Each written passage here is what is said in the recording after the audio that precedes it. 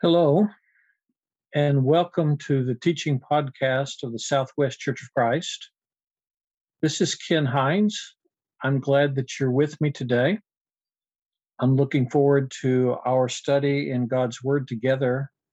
Today we have an interesting study about an interesting character, Samson.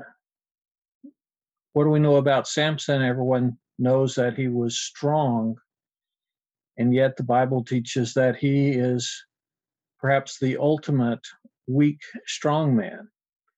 And I think there's so many lessons that are applicable to us today, so many things that we can learn from the life of Samson. So let's dig in. We're not going to read the entire story, but we'll select some verses from the beginning.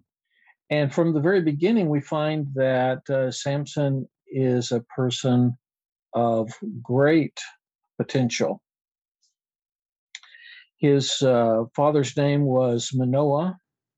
Manoah and his wife did not have children, and yet the angel of the Lord appeared to her, Manoah's wife, and told her in verse 5 of Judges chapter 13.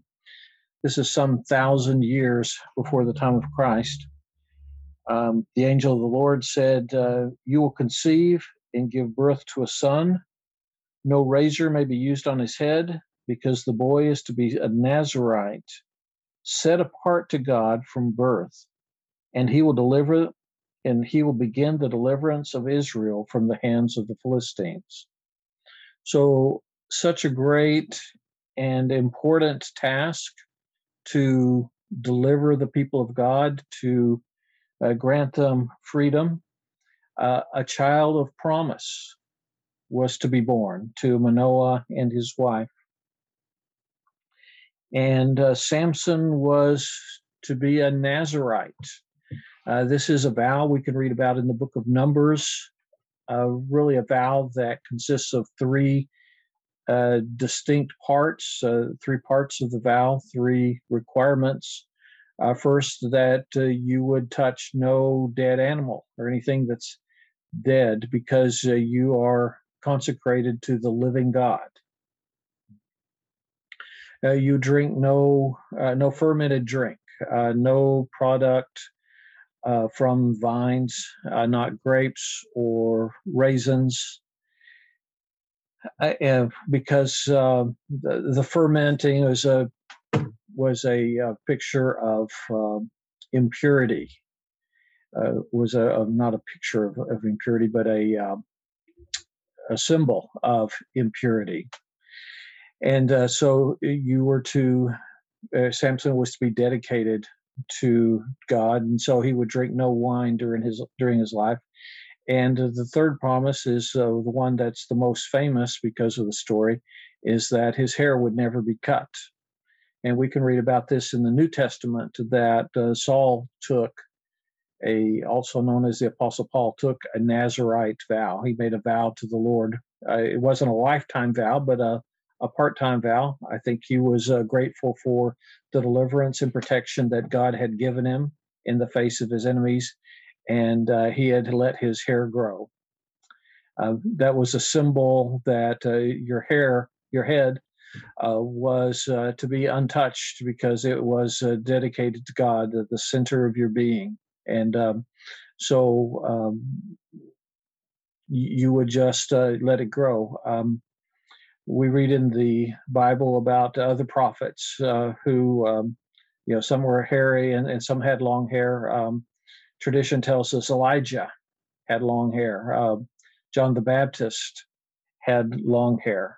It's not a requirement to have long hair to be a follower of God, but this was what the vow that was taken, that your hair would not be cut, as a symbol that God was the ruler of your head. So the Nazirite vow was first, no touching dead animals, second, no drinking of wine, and third, no cutting of the hair.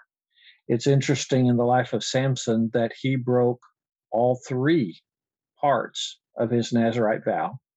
And yet, through the breaking of the first one and the second one, God remained with him. It wasn't until he had broken all three that God left, which shows us something about God's patience and his forbearance with us. Even when we do things we know that we shouldn't do, even when we make commitments we shouldn't make, and go to places we shouldn't be at, think things we shouldn't think, say things we shouldn't say.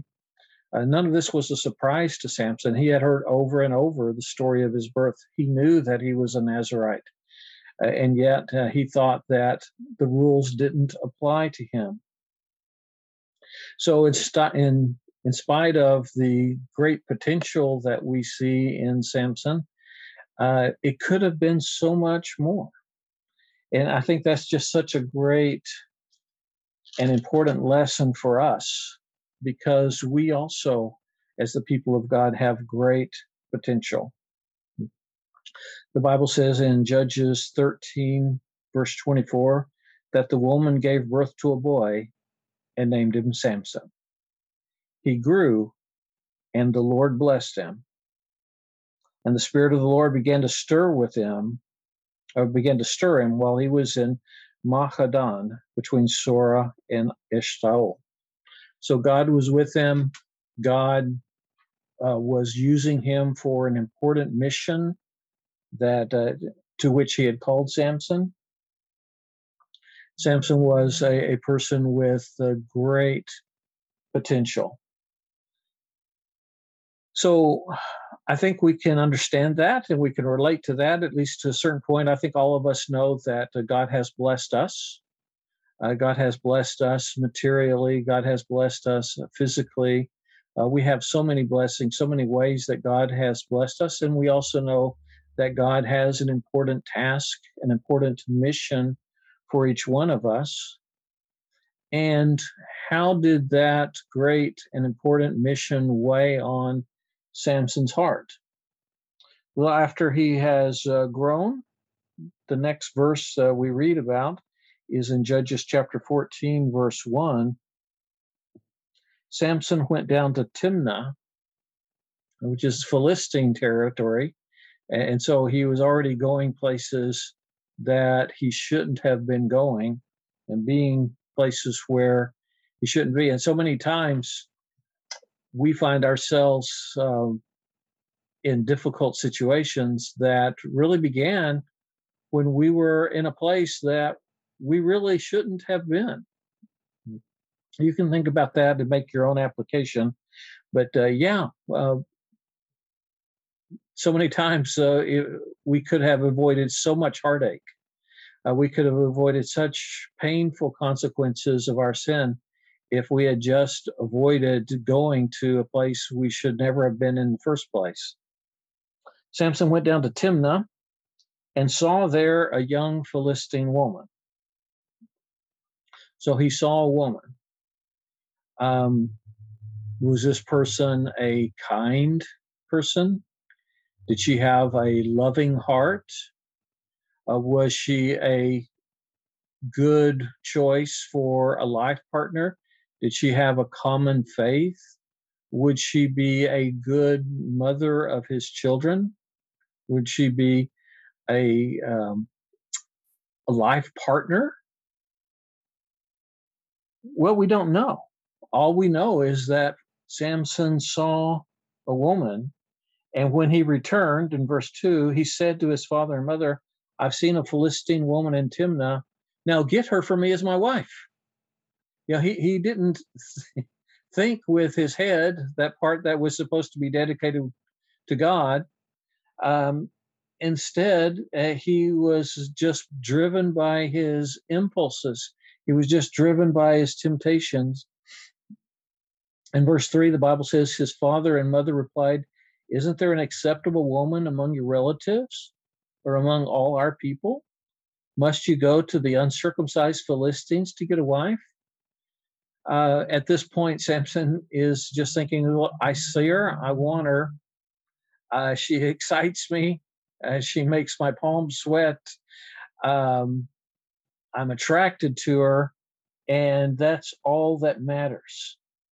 So many times we set aside the great mission that God has given us. We set aside the calling, the high calling that He has for us, the spiritual joy that we can find in our communion with God and our fellowship with brothers and sisters. We set all that aside just because of the temptations of what we see in this world.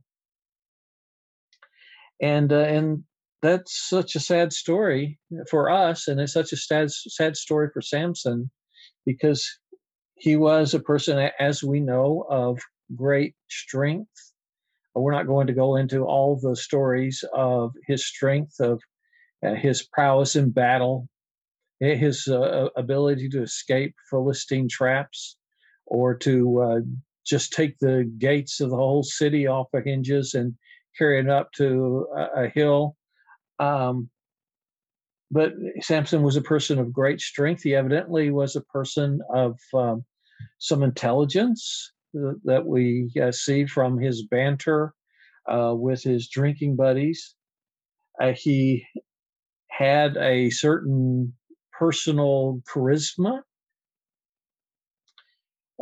He had leadership ability, although we never find that he used that leadership ability for good. The charisma was just spent in his time partying, and he was a person of faith. He didn't make faith a priority, but he believed in God. He knew that God had a calling for him, God had a task for him. And the Bible recognizes him as a person of faith. We can read in the New Testament about from Hebrews chapter 11, verse 32. The author says, "And what more shall I say? I do not have time to tell about Gideon, Barak, Samson."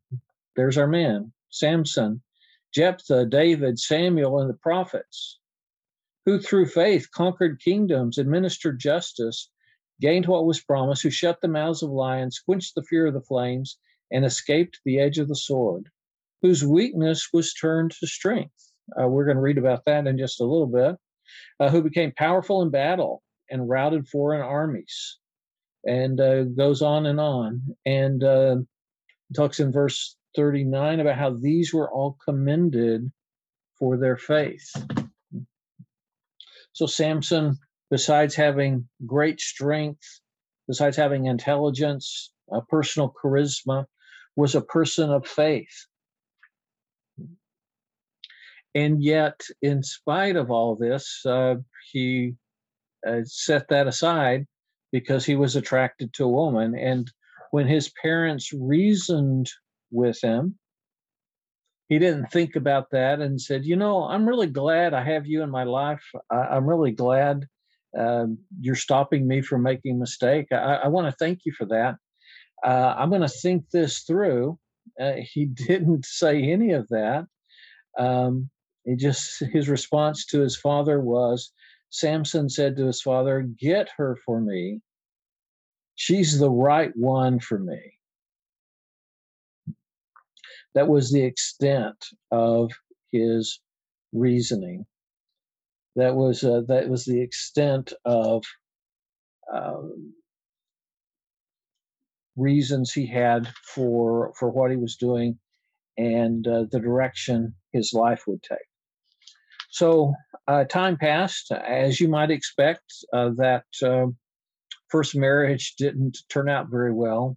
It didn't last long, like I say, as you might expect. Then Samson was attracted to other women. And then, according to Judges chapter 16, verse 4, sometime later, he fell in love with a woman in the valley of Sorek. Once again, we're in Philistine territory. He was someplace he didn't need to be. He fell in love with a woman in the valley of Sorek, whose name was Delilah.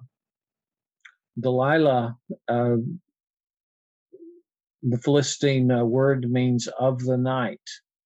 So you can guess what the attractions that Delilah had for Samson. I don't think this is a spiritual attraction. I don't think that this is an attraction that's thought through or made with the kind of thinking about what would be best for his descendants, his posterity, for his reputation, for what he wants to accomplish in life. This is an attraction, once again, just based on what the eye see, the heart desires. And in verse 5, the Bible says the rulers of the Philistines went to her, to Delilah, and said, "See if you can lure him into showing you the secret of his great strength and how we can overpower him so that we may tie him up and subdue him. Each one of us will give you 1,100 shekels of silver." They're offering her a fortune if she will just help them get to their enemy, Samson. And so Delilah is attracted to that money much more than she is attracted to Samson. And you've probably heard the story a number of times. She asks Samson the secret of his strength, and he teases her and toys with her and plays with her and says, "Tie me up with 7 thongs, weave a pin into my hair," so on and so forth. And every time she does that, and then tries to capture him, and he just thought that there would never be any consequences, that he could just flaunt his vows, and there would never be anything wrong because he was too strong. He didn't have to worry about anything. Again, that's the thinking of a worldly mindset of a weak man. In spite of all the strength Samson had, we see a great weakness here, forgetting that the true source of our strength is not found in our physical strength, not found in our drive, not found by what we make of ourselves, but the true source of strength is found in our Creator, in the God who made us and who sustains us. So in verse 17 of the story, Delilah breaks down Samson with her nagging, and in verse 17 the Bible says, "So he told her everything. 'No razor has ever been used on my head,' he said, 'because I've been a Nazirite, set apart to God since birth. If my head were shaved, my strength would leave me, and I would become as weak as any other man.' When Delilah saw that he had told her everything, she sent word to the rulers of the Philistines, 'Come back once more. He's told me everything.' So the rulers of the Philistines returned with the silver in their hands. Having put him to sleep on her lap, she called a man to shave off the 7 braids of his hair, and so began to subdue him, and his strength left him. Then she called, 'Samson, the Philistines are upon you.' He awoke from his sleep and thought, 'I'll go out as before and shake myself free.'" Now comes some of the saddest words in the Bible. Such a tragic story ending to someone who had really been blessed with God with such potential. The Bible says, "But he did not know that the Lord had left him." But he did not know. That's such sad words. He was so totally unaware of the true source of his strength. He was truly unaware of the true source of his blessings. He truly had just thrown it all away. He wasn't aware of all that God had done for him, or he had forgotten or thought about other things. And he was so unaware that he didn't even know when God had left him. So the Philistines seized him, they captured him, they enslaved him, they gouged out his eyes, they bound him with shackles, they set him to work grinding in the prison, work that was done by animals, uh, by by slaves. Um, they made fun of him. Such a terrible tragedy for someone who had been born to be free, someone who had born to be a leader, someone who had born to soar, is now enslaved and is an object of ridicule. He's an object used by the Philistines, an object lesson of how their God, Dagon, is more powerful than the one true God, the Lord God. And they were having a party sometime later, probably some years later. And they went to celebrate, saying, "Our God has delivered Samson, our enemy, into our hands." And in verse 26, Samson said to the servant who held his hand, "Put me where I can feel the pillars that support the temple so I may lean against them." Now the temple was crowded with men and women. All the rulers of the Philistines were there, and on the roof were about 3,000 men and women watching Samson perform. Then Samson prayed to the Lord. It would have been better if he had prayed to the Lord so many years earlier, back before he ever got involved with that woman in Timnah. Certainly before he ever got involved with Delilah. It would have been good if he had prayed then. But one thing about prayer is that no matter how much we don't deserve God's blessing, that no matter our circumstances, God listens to us. God grants us another chance. That really might um, be something we keep in mind, and we even give God the name of the God of the second chance. And that's what he does for Samson. Samson prayed to the Lord, "O sovereign Lord, remember me. O God, please strengthen me just once more and let me with one blow get revenge on the Philistines for my two eyes." Then Samson reached toward the two central pillars on which the temple stood. Bracing himself against them, his right hand on one and his left hand on the other, Samson said, "Let me die with the Philistines." Then he pushed with all his might, and down came the temple on the rulers and all the people in it. Thus he killed many more when he died than while he lived. And he struck a blow that helped deliver Israel from their enemy, the Philistines, just what God had given him as his mission. It's interesting that he accomplished more in his weakness, when he was blinded, when he was bound with shackles, when he was enslaved. He accomplished more in his weakness because he called to the Lord than he ever accomplished in his life, and all of the strength and the vigor and the energy of youth, when he had the freedom to do whatever he wanted. He squandered that opportunity, but God gave him another opportunity to fulfill his mission. And I think that's obviously an important lesson for us, because all of us have squandered opportunities. All of us have set aside what we knew was good, what we knew was best, for a pale imitation by what the world offers. All of us have been in that boat.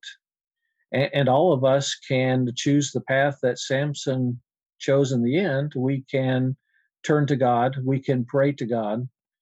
We can come to God in humility, knowing we don't have what we previously had to offer him, but we can offer him a willing heart.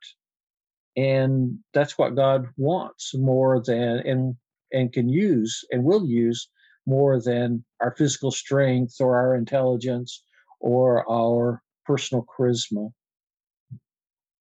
So that is the lesson of Samson, the weak, strong man. I think a very applicable lesson, a very relevant lesson, really pertinent to our case today. I hope that you find a blessing in this time that we've had studying God's Word. And I pray that God will use the abilities and the purposes and the mission that He's placed in your heart, that He will use that for His glory, and that you'll avoid some of the pitfalls that are out there that any of us could make. Any of us could fall into the mistakes of Samson. It's written down here for us for our learning that we not be the weak, strong man, but instead we might be the servant of God. May He bless you. Thank you for listening.